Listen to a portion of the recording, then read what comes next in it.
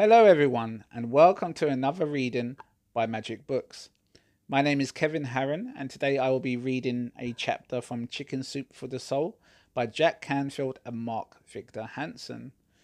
I'm actually really excited to be reading. Actually, I think as a group, we're all very excited to be sharing the intimacy of Magic Books with the rest of the world. It's a really beautiful thing to be part of a group which dissects, narrates powerhouses of books together so that we can find greater clarity together. And I think we're all very excited to read Chicken Soup for the Soul. It's a very special book for myself because about 12 years ago, I was a very lost, angry young man who was raging against the universe. And I was I lacked any sort of direction. And I was helping my girlfriend at the time. I know what you're thinking. What a catch. I was helping my girlfriend at the time move into a new room in Sutton. And under the bed, we had discovered a box of books and they were covered in dust. But for some reason, Chicken Soup for the Soul really stood out to me. I don't know if it's ever happened to you, anyone listening.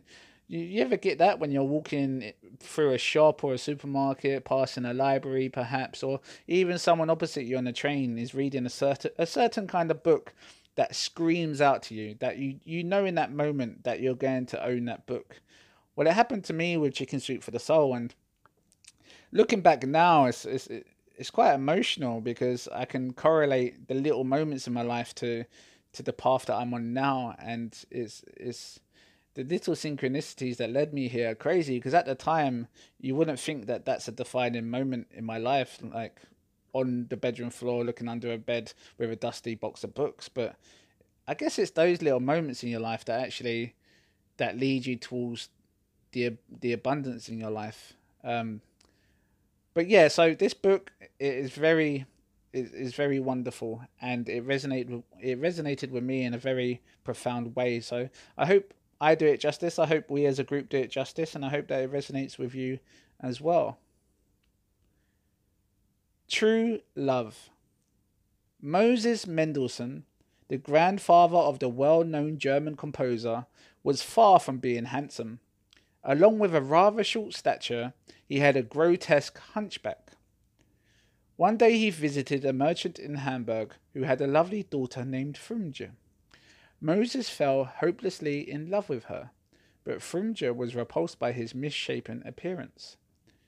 When it came time for him to leave, Moses gathered his courage and climbed the stairs to her room to take one last opportunity to speak with her.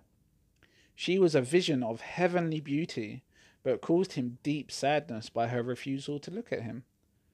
After several attempts at conversation, Moses shyly asked, "Do you believe marriages are made in heaven?"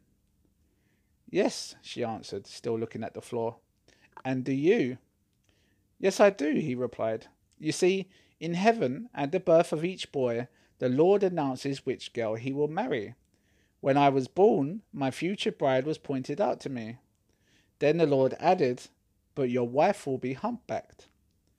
Right then and there I called out, 'O Lord, a humpbacked woman would be a tragedy.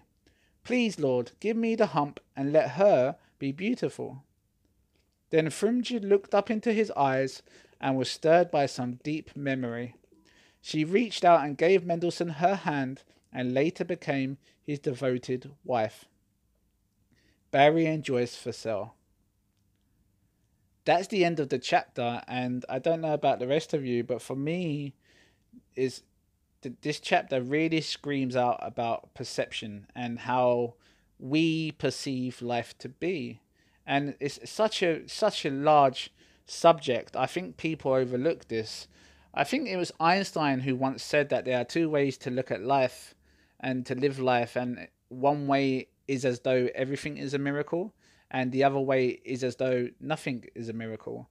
And you have that power in every single one of your moments. You have the power to stop focusing on lack and focus on the abundance in your life. As human beings, we have this tendency to, instead of looking at everything that's going right for us, we concentrate on what's not going right for us. And we attract more of that. and it just spirals. And we're very easily focused on lack and negativity. And this chapter just speaks about how Moses, by just saying a few words and being easy in his words, managed to get Frimja to look away from the lack and focus on the abundance. And you can do that in any moment of your life, no matter where you are. Right now, you can stop looking at everything that's going wrong in your life and start focusing on what's going right in your life. And before you know it, you will attract more of that. And in any moment, everyone's focused on something and everyone's attracting something. So if you can find a way to shift your awareness, shift your perception onto things that are going right for you, just more than you're focusing on the stuff going wrong for you, you will start to attract more positivity than negativity. I think we have a tendency to rush around in life, and it's a human race. It's the human race, and we're all rushing to the finish line, and we're all missing the journey as we rush. So I think what's really pivotal to changing your perception away from the lack onto the abundance is slowing your life down and reaching for the feeling of ease, and doing things more often that make you feel good. And stop making excuses like, I can't do that, I don't have time for that, I don't have money for that. That's focused on lack. That's lack focus. You're not going to get abundance like that. So I think just taking your time to slow your life down, appreciating the moments, appreciating your health, appreciating ease and comfort. I think slowly by slowly, like step by step, slowly, you will start to focus away from the lack onto the abundance in life, because you are surrounded. We are all surrounded by by by a wonderful, wonderful. Life is very beautiful and bountiful, and it's a very special thing, and it's a very special gift. And there are times in my life where I was very lost and very negative and very angry that I missed years worth of abundance. I never saw life how it should be seen. And I think William Blake wrote a poem. I think William Blake said, "If the doors of perception were cleansed, everything would appear to man as it is, infinite." And I think just kind of clarifies that when you change your perception and you shift away from the lack towards the abundance, away from what's going wrong towards what's going right, only then can you really start to create a life full of abundance and a life that you want to live. Well, that's enough of my ramblings. I hope you all have a wonderful day, and thank you for taking the time to listen to our readings. Take care.